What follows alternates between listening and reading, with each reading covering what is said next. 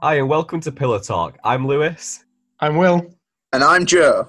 and each week we discuss a different theme from the world of ancient history and archaeology, going away and covering three different aspects of the topic.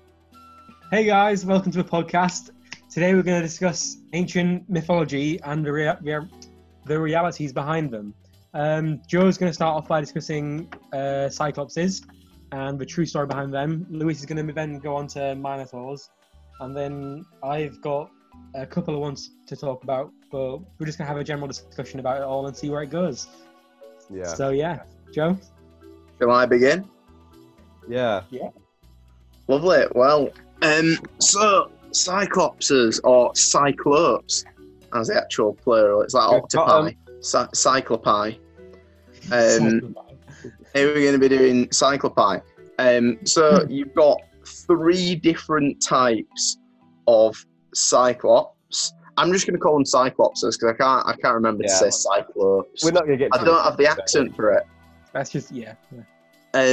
So you've got Hesiod's version, which were the three sons of Gaia and Uranus, basically Uranus. So the earth and the sky, who manufactured the thunderbolt weaponized by Zeus. And also, according to Apollodorus, they gave Poseidon a trident and a helmet for Hades. Oh, Just well, at least everyone got a present. so it's quite sweet. They're manufacturing this stuff. Yeah, so they're basically like Hesiod's versions are really intelligent, powerful blacksmiths, kind of almost god level kind of thing. Like PillarTalk in Endgame. Oh yeah. I'm not someone who enjoys the Avengers. No, I know. No, I do. I'm assuming this went to the midnight screening of Endgame. I like it that much. I'm more of a easy fan. Just a casual fan. I just want to mention that I'm a casual fan. I'm not a casual fan, but I'm glad you brought it up actually, because we don't get that representation of Cyclops in the media very often, and I think we should change that. We don't. Well, I'm going to get on to equality for Cyclopses. Yeah. Justice. I'm going to get on to how they're depicted later on. There's a point about that. But then we've got Homer's Cyclops, which are basically just an uncivilized group of giant shepherds with one eye, with no traceable origin apart from Polyphemus, who is the one who's named in the Odyssey, who's the son of Poseidon and the nymph Thusa. And then there's the other Cyclops, which are basically the ones that are famed for building the Cyclopean walls of Mycenaean Tiryns. And basically there's all sorts just kind of written about them. Don't seem to be depicted as much, but basically there's just giant walls made out of massive boulders, and they were apparently attributed with that.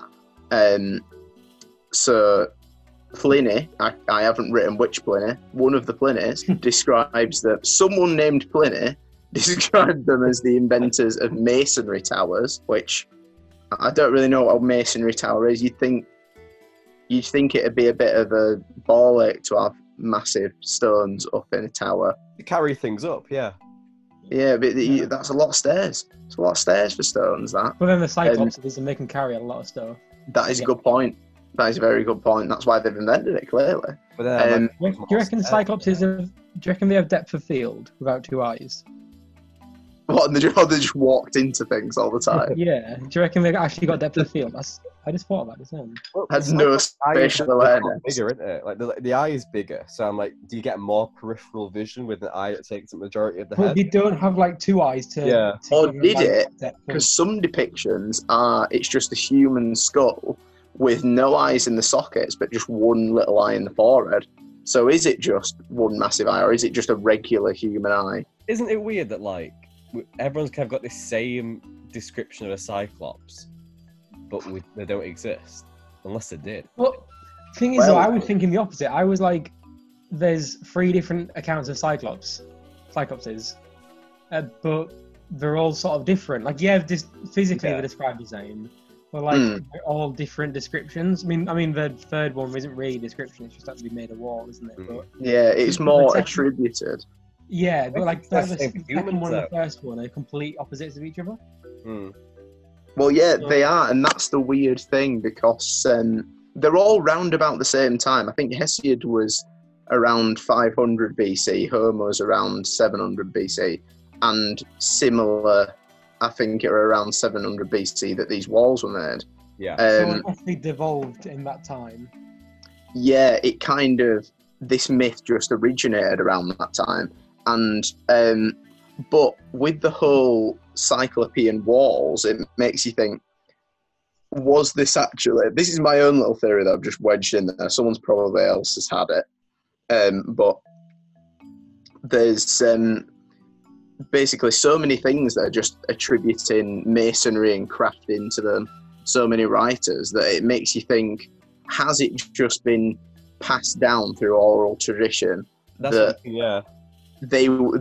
Maybe they were a race of people, or like a group of people that were really good craftsmen who built this and built that, and then it's been passed down through oral tradition, mixing of regional dialect, and then it's been morphed into, kind of through like Chinese whispers, into, oh, there were giant people with one eye.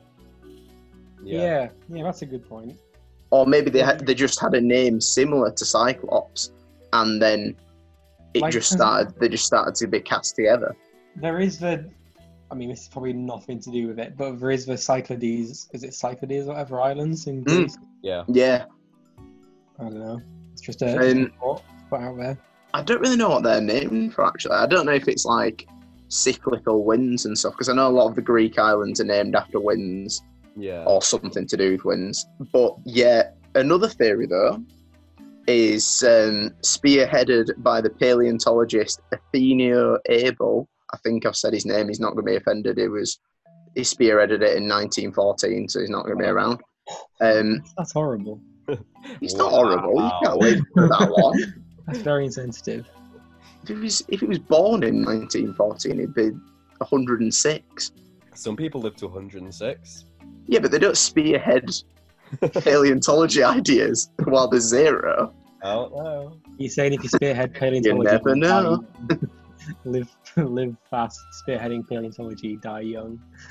So this 0-year-old child theorized that the ancient Greeks found fossilized skulls of Pleistocene dwarf elephants, which they're commonly found in coastal caves around Greece, the Greek islands, Italy. So that may have given rise to the Cyclops story, especially Homer's, seeming as they were island-dwelling people who were assumed to be shepherds. But then the reason why people thought it was that was there's a large nasal cavity in the centre of the skull that's for the trunk of the elephant, which might have been interpreted as just a large central eye socket.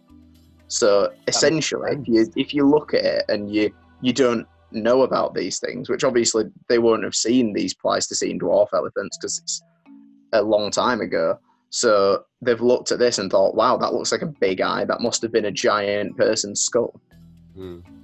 That sounds about right. It makes sense, yeah. Yeah. It does make a lot of sense. If you I like that a ball and all of a sudden found a skull with one eye. You wouldn't think, a trunk must have gone there. Yeah, exactly. Yeah, also there's not elephants in Greece at that time. Correct me if I'm wrong. Yeah. But I mean, I don't think there was what there at was. least native.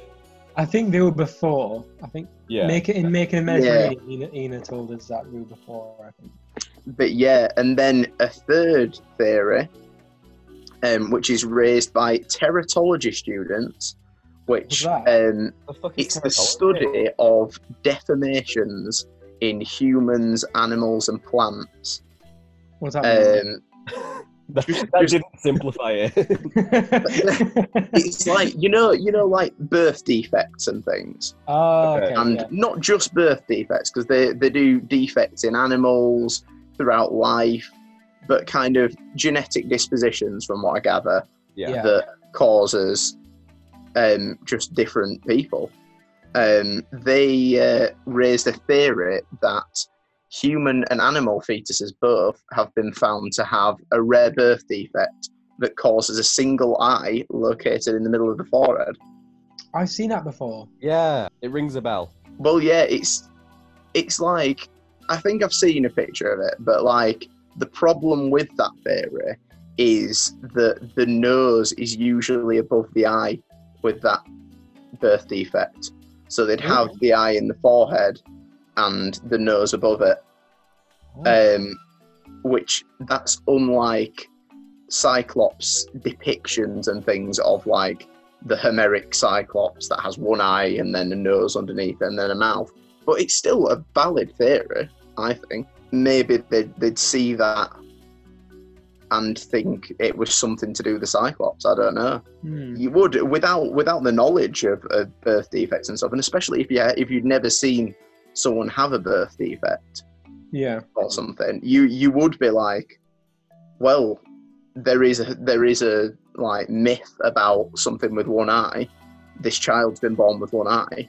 It must be one of these one-eyed giants. To do with like genetics and stuff, I had like a point written down. Like I was looking at it last night. Yeah. There's like a theory about it, about how do you pronounce it? Like giganticism. Oh yeah. That, you know, there was people who were actually 7-8 foot. Just really big. Yeah, and they were perceived as like, it doesn't account for the one eye. That's the only thing. It doesn't account for having. Well, yeah, but maybe it was just passed on by word of mouth. Maybe one of those people might have lost an eye or something, and then bumped into a load of people. That person goes back to their village and says, "Wow, I've just seen a one-eyed giant," and then it passes on. Like, tiny whispers. There's a lot of really big people. Thing is, you can't even guarantee. I mean, Will Sison himself is 7 foot tall. Some say 8. Some say I've heard people even say that he can pick people up with his hand, just with one hand. Yeah, one time I actually measured myself the other day, and I don't think it was right because I measured myself, but I'm pretty sure it was right because it was 35 feet. It was roughly the size of the Eiffel Tower.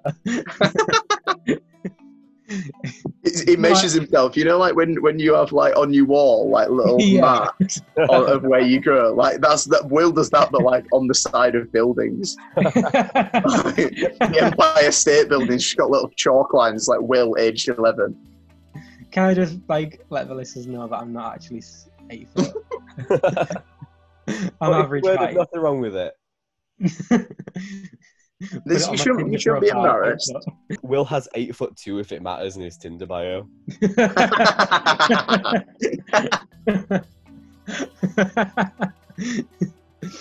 it does.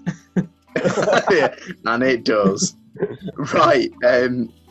So also, I've got here that Cyclops-like creatures, as we were mentioning earlier, are also mentioned in different cultures. So there's obviously giants in a lot of cultures. You've got your Norse giants, you've got Siberian giants, people, like there's a lot of myths about giants, but specifically one-eyed giants are mentioned in Turkic legend, where there was, I can't remember his name, but it was a specific one-eyed giant.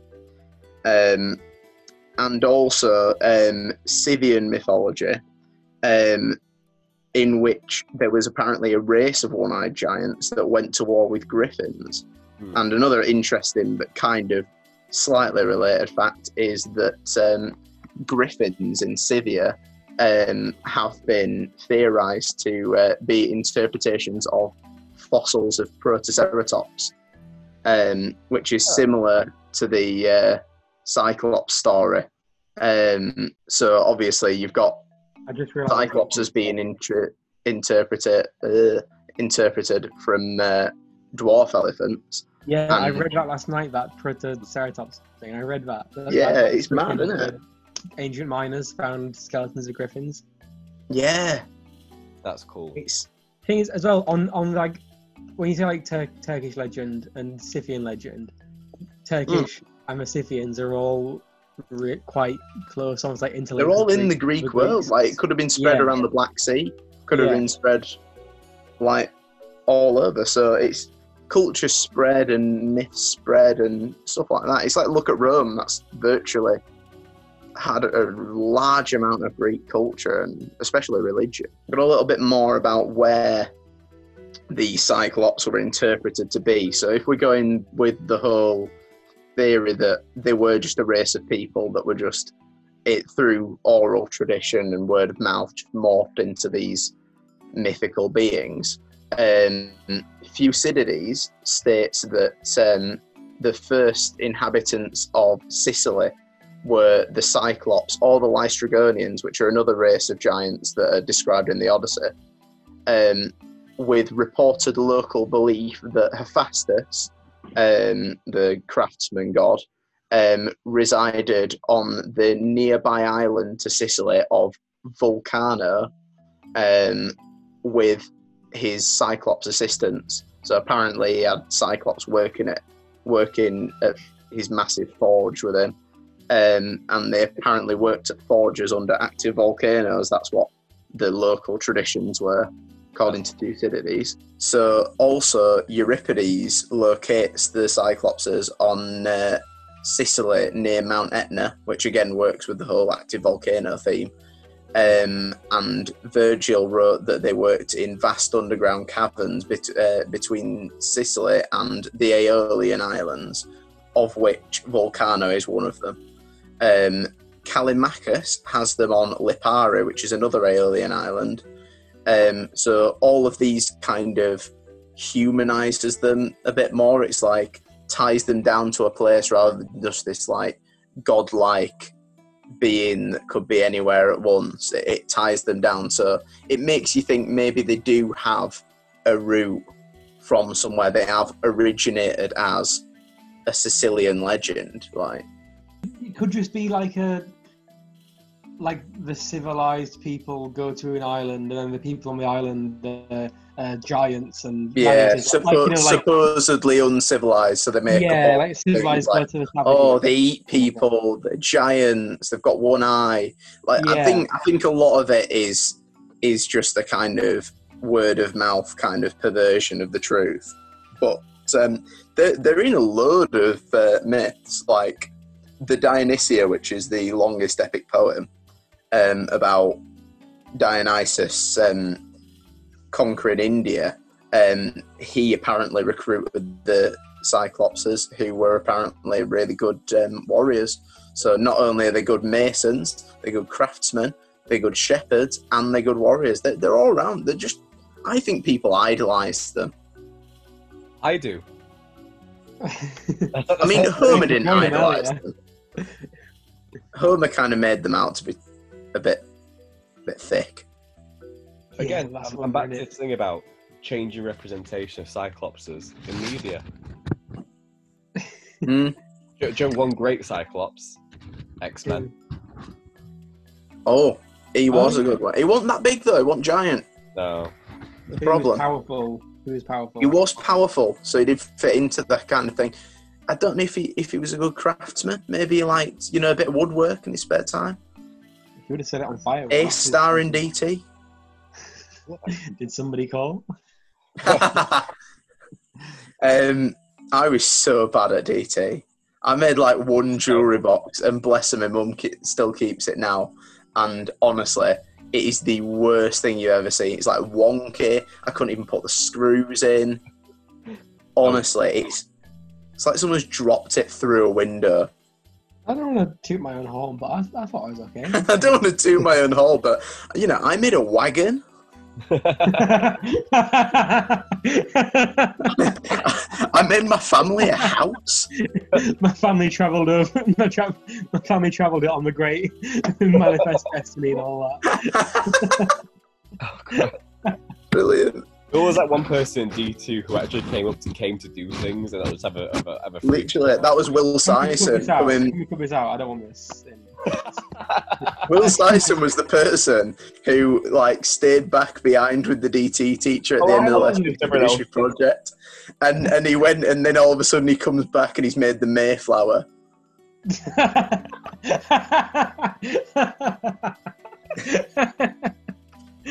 That's canon. I'm saying that as an actual thing. That's the second truth that we've emerged, really. I made the Mayflower.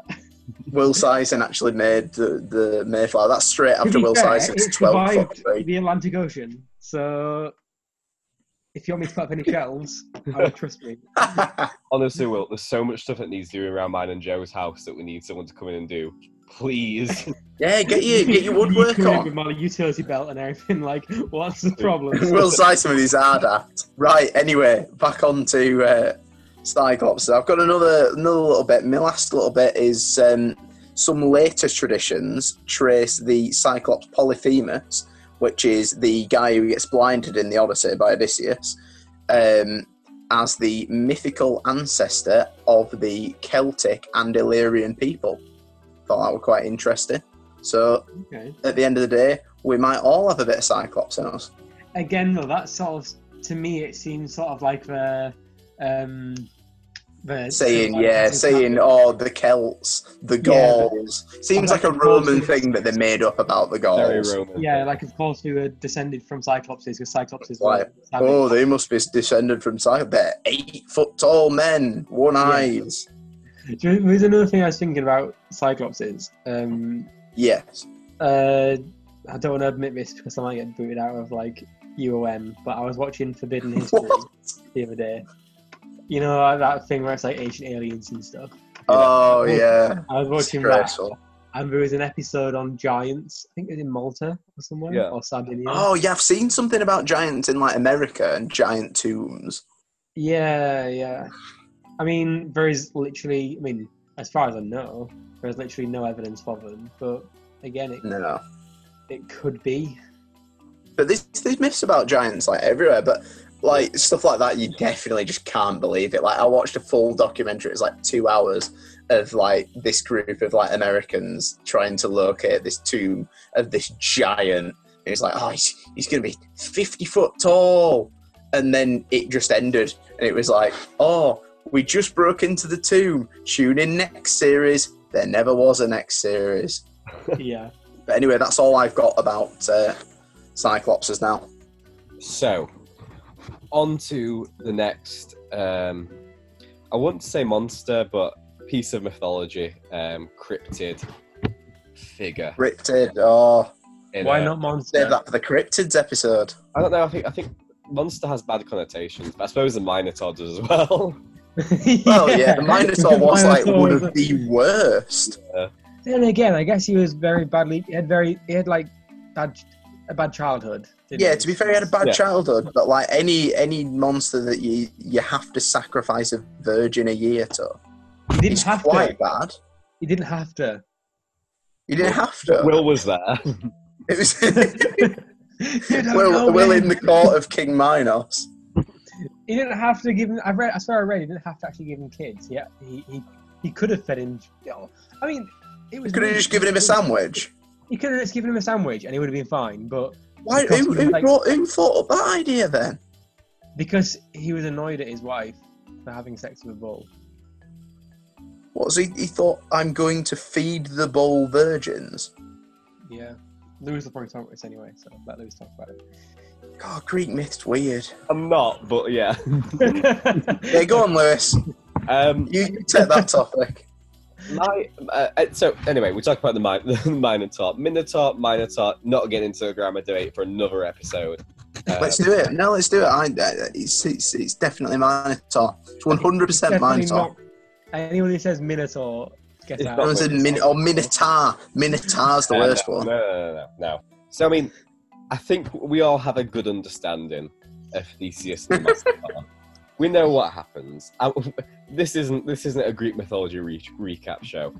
What I think is interesting today is looking at some of the origins behind the Minotaur, and some of the explanations that archaeologists and scientists and geologists have put together for why we have the Minotaur in mythology.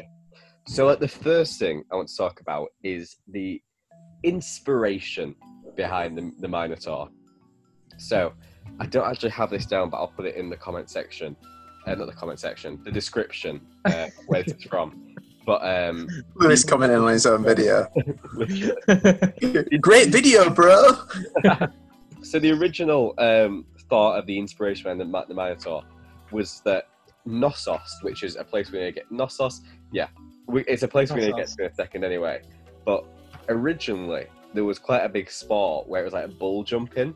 So like the guy, I assume, jumps over the bull in some kind of acrobatic style. And if you can imagine it from face on... like, Seen that on frescoes and things, Yeah.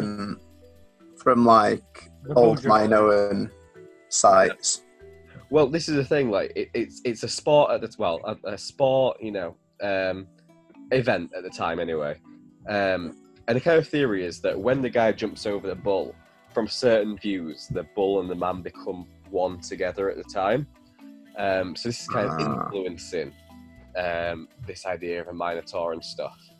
But the fun thing here is when we actually looked at the material culture for the labyrinth itself, there's one theory that I'll put in the description as well about the fact that the labyrinth kind of replicates the complex city structure of Knossos itself.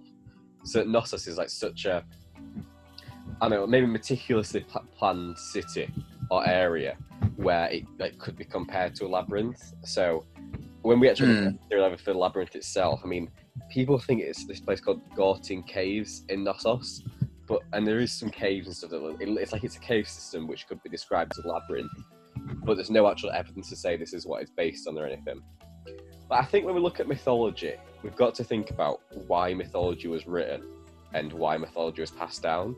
And it's the same thing as religion. I think we look to mythology to kind of rationalise things in the ancient world that we couldn't necessarily explain then, that we can explain now. So these kind of stories and stuff, I mean, there's like running themes. There's creation, there's death, there's running themes in myths and things that kind of all like it's a cyclical kind of thing. But the actual link to the Minotaur comes from earthquakes and tectonic plates. Now, hear me out on this one. Hear me out. So there's no actual early written sources of the Minotaur that describe its appearance. It's just that there's a Minotaur in the cave.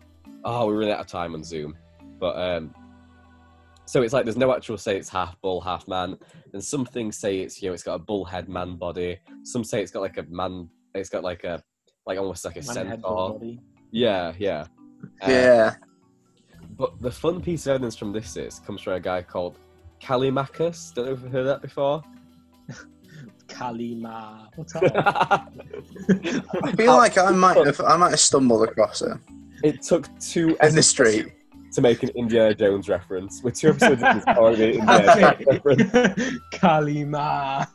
I thought I heard that. So, Callimachus describes from Crete anyway, that underneath Crete there's a bellowing coming from upwards.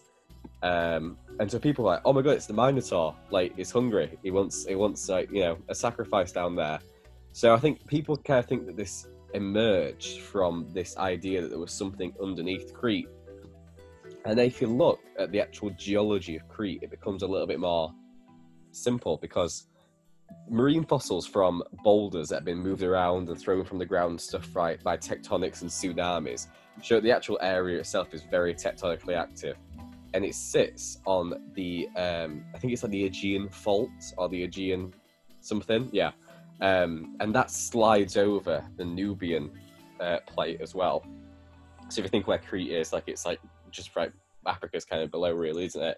So those 2 faults actually meet, this is literally like a GCSE a GCSE geography recap show here at this point. But so naming 6 marks. Fully, yeah. So the Aegean plate and the Nubian plate are together at this point, but they're differently from different tectonic plates because it's called an uplift. So where Crete is in the plates, the Nubian plate slides underneath and the Aegean plate slides upwards. So at times there's been 30 foot of uplift from Crete from plate sliding. Now, I'm getting somewhere with this, I'm not just talking about geology, but You're losing us, Lewis. people are thinking that this bellowing itself is actually just these tectonic plates moving, and the Earth shaking, and the Minotaur's angry. So all this movement from underground can just be explained through tectonics and geology. But it's interesting to look at because you can look at where the traces of mythology, the traces of folklore and stuff, all come from the realm of science. And I'm going to brag about my A-level in RS, but there's this theory in philosophy called the God of the Gaps theory. Everyone's flexing. They're really good grades. I feel like I've missed out. Will Sison here making woodwork. Like Bishop Lewis Day. That could not be further from the truth. but the God of the Gaps theory anyway says that as unexplained things in the world, as we get more knowledge about science, the room for God gets smaller and smaller and smaller. So the more things we know, the less we need God, and the less we need folklore and mythology to explain things. So this is where kind of mythology and science intertwine in this aspect, because we've seen that people from the sounds and from earthquakes and from tsunamis and stuff blame it on gods and demons and creatures and everything. But it's interesting to look at because we can see how mythology is so entwined with science and things. And the actual Minotaur itself, I mean, the concept of a guy underground shaking the earth and stuff, it'd be scary for someone in ancient Crete. Yeah. The ground is literally moving 30 feet upwards out of the water. You'd have no reason, especially in that culture, you'd have no reason to think it wasn't a creature doing that. Exactly, yeah. I mean, prior to this anyway, I imagine there's folklore. There's folklore in every culture. And also it's the easiest thing to kind of comprehend at a time. There's back to philosophy. When we look at the theory of Occam's razor and stuff, all things being equal, the simplest explanation is most likely going to be the best one. What's the simplest explanation in this place? Well, I guess not the simplest, but an explanation in this place. The Minotaur's angry. With a man with a bull's head. There's a man with a bull's head living in a labyrinth underneath the town. And he's hungry and he wants feeding. Well, it's easier to comprehend. It's easier to comprehend the Nubian. Let's chuck some more sod down there. That's what I mean. But it's easy. I'm really upset at the amount of people they've thrown down into this labyrinth, and it's just actually been a tectonic plate. Fully. But that's what I mean. People didn't have any knowledge of tectonic plates, so it's easier to say, "Oh, it's the Minotaur down there, guys." I think that's I think it's so interesting though to look at where we can see where mythology comes from and use the science that we have now from geology and archaeology and see to put a meaning behind it. Yeah, because I mean, there's actual written sources saying there's bellowing in Crete. Obviously, we can't look at seismic records from 700 BC, but in Crete today, the actual records themselves show that there's constant tectonic energy, which does make it, well, not necessarily a bellowing sound, but there's so many earthquakes and there's so many geological things going on in Crete all the time. And there's actually a really cool TED Talk video that kind of goes over this I saw a few weeks ago. About tectonics and the Minotaur and stuff, and there was a thing about Joe Pele in Hawaiian mythology. Why is it football? What? Yeah, I thought you meant Pele as in the famous Brazilian footballer. Yeah, not in football. In Hawaiian mythology, basically she's the god of fire, but also fertility and stuff. But it's when we see a volcano erupt in Hawaii, we see things for them it was, it's Pele, she's come to make the volcano fertile again because the stuff that comes out of the volcanoes obviously makes very fertile land and stuff. Yeah. But we see how things come from natural phenomena and everything. We see how mythology develops from natural phenomenon. Is that Moana? Is that Moana? I think so, yeah. The island, the woman. Is that based on? I can't remember what it's called in Moana. Yeah. It's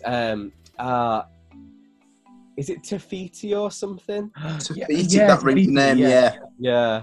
I think Moana is more like, is Polynesia like New Zealand and Hawaii? Polynesia Area, is, those yeah. islands in the Yeah, it's Pacific. the sea, isn't it's it? a lot of, yeah. Yeah, I'm not quite sure, but there is a lot of islands, so it Yeah. can't be all of them. that's true. Yeah. That's true. But I think it's a really interesting concept to like look at. See, we literally have enough evidence to say the story, like it's so famous, like the story of Minotaur and stuff, developed through tectonic plates. I think that's crazy. So like I'm not as convinced by the bull jumping thing, by morphing into one. Although I do think just because like it's anyone who went to go and see bull jumping wouldn't be like it's a Minotaur. Yeah. And anyone who saw the fresco wouldn't be like it's a Minotaur, they'd be like it's people jumping over bulls. Yeah, I exactly. know. But also as well, like, Minoan culture was based around bulls. Well, not based around, but it was very heavily influenced by bulls. Like the architecture is a lot of the bull horns. Yeah. And, like, They were very into like, didn't they? They liked Poseidon quite a lot, didn't they? I don't know about Poseidon. From what I know, and I might just be making this up, but they like Poseidon. One of Poseidon's animals, as well as like horses, is bulls. Right. Oh, right. Okay. Yeah. We were very. The culture was very like centered around bulls and bull, like. Yeah. Paraphernalia. I don't know. So I can sort of see that as someone coming to Crete and being like, Minotaur bulls, like a natural progression. Yeah. But I also did like a load of reading on my long essay about the tectonic plates in Crete, and I completely agree with that idea about like Crazy, isn't it? yeah, like Crete was constantly like, whoa, the earth's shaking. Crete was constantly whoa. Whoa. But like, I completely get what you mean where you're coming from with that, with like the ground shaking, noises coming from the ground, from You caves. didn't know what it was. Yeah, it could probably easily be mistaken as like a bull sort of sound, and They get distorted in like caves and things to sound, so it might have come through as like a bull sound. If you hear a bull sound down like under there, you might think, well, Minotaur, mate. Exactly. Yeah. Also, last night when I was researching for this, I was looking at this website, a real crappy website, like ancient history. No, I don't know. Just a real crappy website, not very trustworthy. But I was reading it, and it gave like another origin story for the Minotaur. That I thought was quite interesting.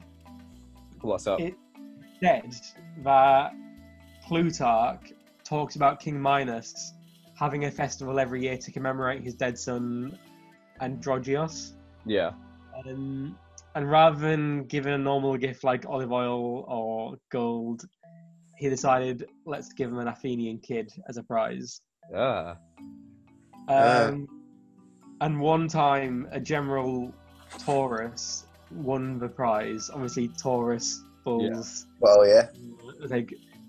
And apparently, he was so horrible and he brutalized the kids so badly that he was like seared into the Cretan people's minds and like just Greek in consciousness. So he got seen as the monster. Yeah, and after time, apparently it just evolved into Taurus being. His name was Taurus. He must have been part bull. Yeah, and He was so weird. Children, and the King Minos giving Athenian children to him to brutalize. Yeah. I mean, so really, as far as I know, that, man is the monster.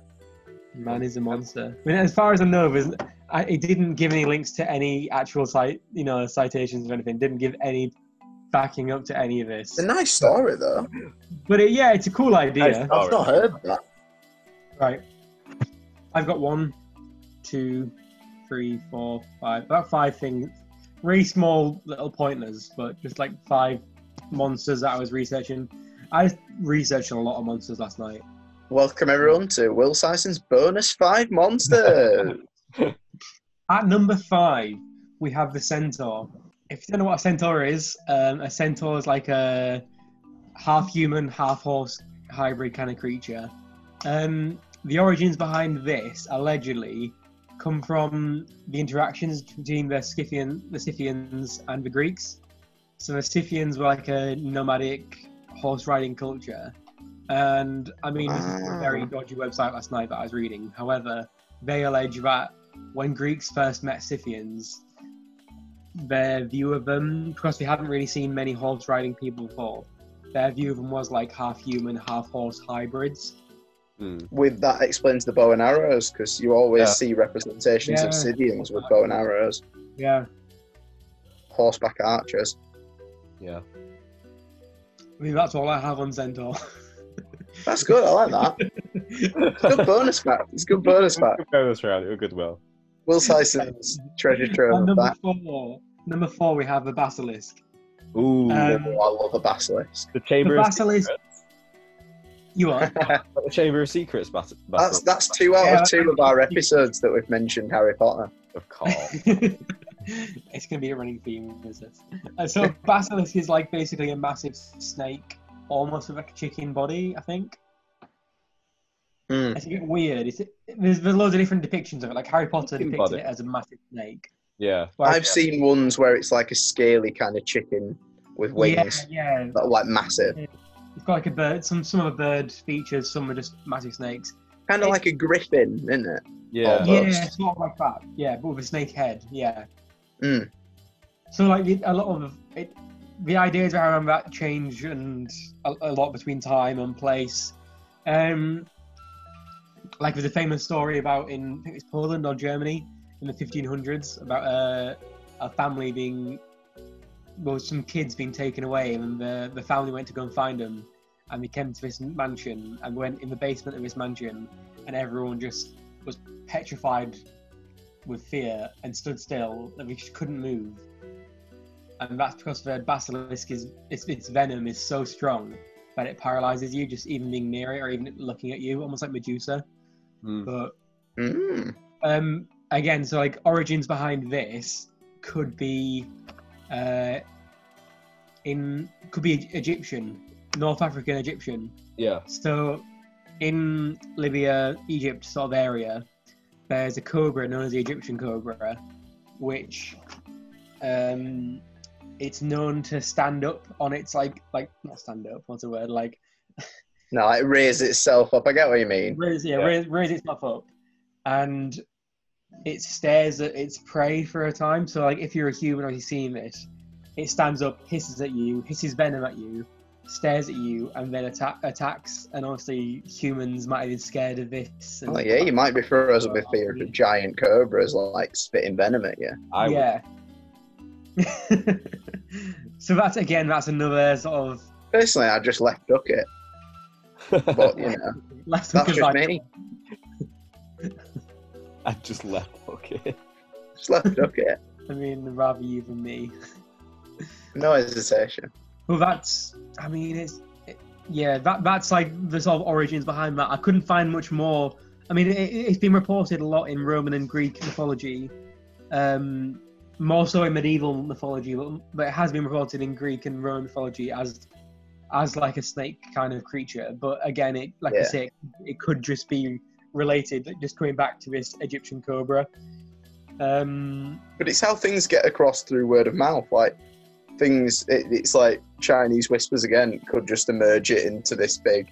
Or at first it was a cobra that freezes you with fear. Then it's a cobra that freezes you. Then it's the head of a cobra on a chicken. Like it depends how people pass it on, the information. Number 3 we are now. Number 3. Number 3. Me and Lewis were talking about this pre-production, pre-recording. The Kraken. I've realised now that it's not actually Greek mythology. However, I've got it written down. I love the Kraken. Sorry, I'm just going to go on a tangent here. I think the Kraken is like the best thing in mythology. I really do. I'm so sold on the Kraken. It's cool. I think it's great. It's so cool. How cool is that? It's so cool. A big octopus that eats ships. I mean, it's real. It sounds real. I'm sold. It could be real. A lot of the seas are unexplored. That's very true. But what I was thinking was, I'm not a classicist, and I haven't actually read the Odyssey or the Iliad shock, horror. But I'm pretty. Isn't there some kind of sea monster in there? So I'm gonna lump the I Kraken. think there is. Yeah, I think there is. Well, this Scylla and Charybdis, like Charybdis being a whirlpool generating kind of big old water balloon that sits on the bottom of the ocean, and then Scylla's kind of like a hydra, like 3 heads and sits on a big rock. So scientists recently found a squid that weighs a lot, and it's actually massive. No, that sounds really bad. It's huge. It's really big. So yeah, scientists have found a 600-pound squid, and when you see those images of how big deep sea squids can get, And like when they wash up. yeah. Like if an ancient person saw that, you know, It'd be a monster. It wouldn't be a usual appearance, would it? Yeah. You wouldn't expect it coming. you would not expect it coming. Nobody expects a squid. That's the title of this episode. Nobody expects the squid. Okay, so yeah, that's it on the Kraken. Number 4. That's my favourite. Are we going back up? Hmm? I feel like we're going back up the numbers. I feel like you started like 5, 4, 3, 4. Okay, 4/2, whichever one it is. 4/2. Now, yes, Sirens.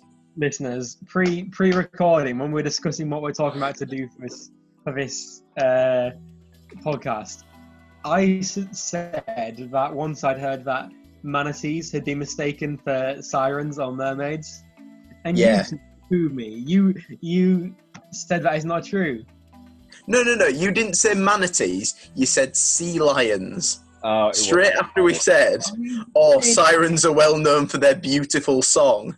And then you were like, well, maybe there were sea lions. And it just brought to me an image of like seamen being lured to their death by just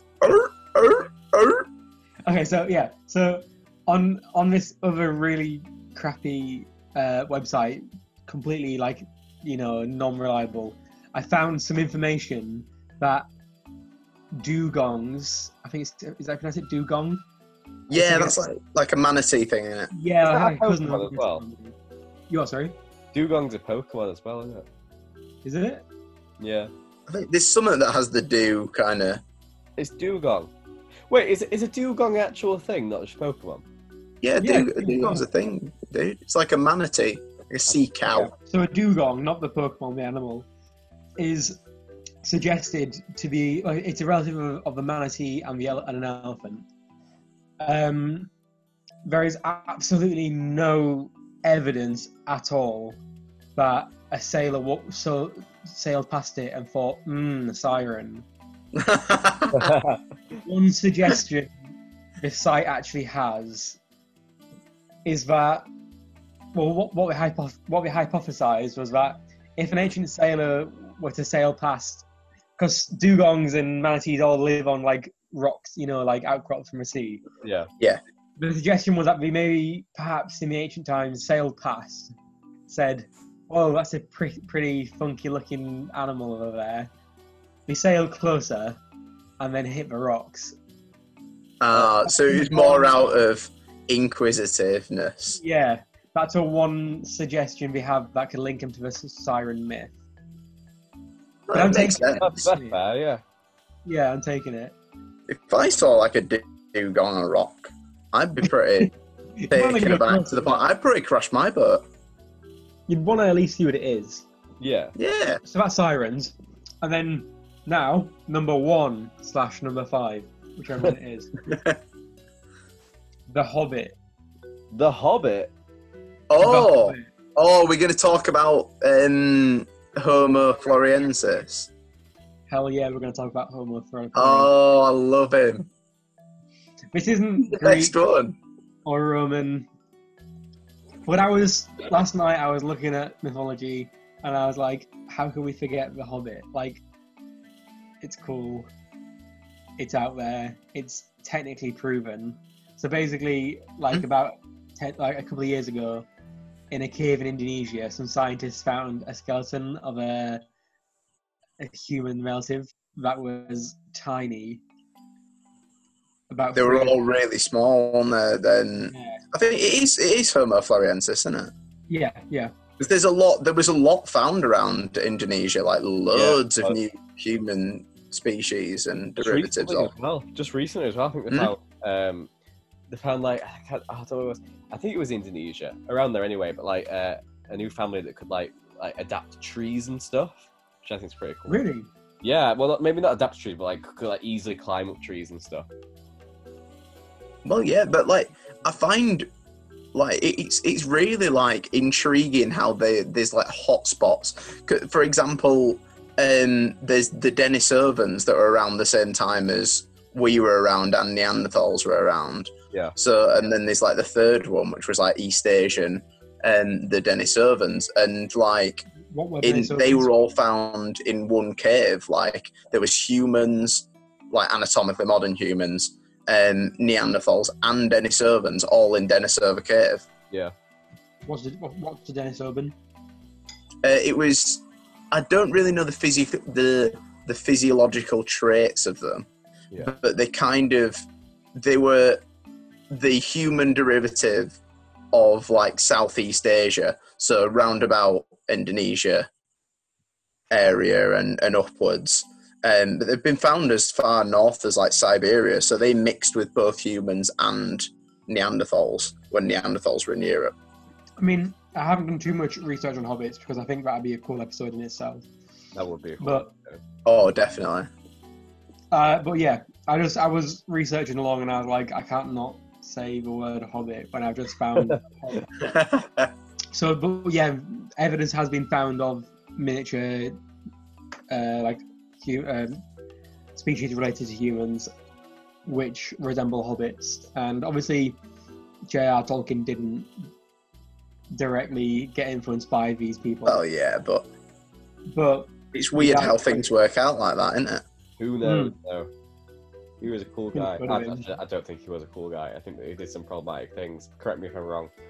But I haven't heard anything, but I haven't been looking, to be honest. So. Yeah, to be honest, I feel like most people from that era might have said or done something questionable in terms of opinion, especially writers. A lot of writers and poets. So we've discussed hobbits, we've discussed the Minotaur, Cyclops, Sirens. We've got so much content for another episode in this. I think we could talk about this Everything in between. Yeah, fully. So I think we need to do another episode in this. Maybe not next week, but at some point we need another episode. Yeah, I think we need to look deeper, have a look at some more myths. More behind mythology. Like, there's so many different creatures and things. So like much, yeah. Everything's got some level of reality around it. Yeah. Just need to find it out. So thanks for listening, everyone, and thanks for listening for last week. Had a great response from that. Thanks to everyone who reached out and said we had a watch. Went really well. So yeah, so tune in next week for Alice, Nikki and Jenny with Aided Archaeology. They're on to B now. I think they're discussing Birka burials, Birka Viking burials. So that should be a fun one, right up my street with that one. And yeah, so that's bye from us all. Goodbye. Goodbye. Bye. We're never going to find a way to make this sound natural. Goodbye. Bye. Bye. Bye. Goodbye. Bye. Goodbye. Bye.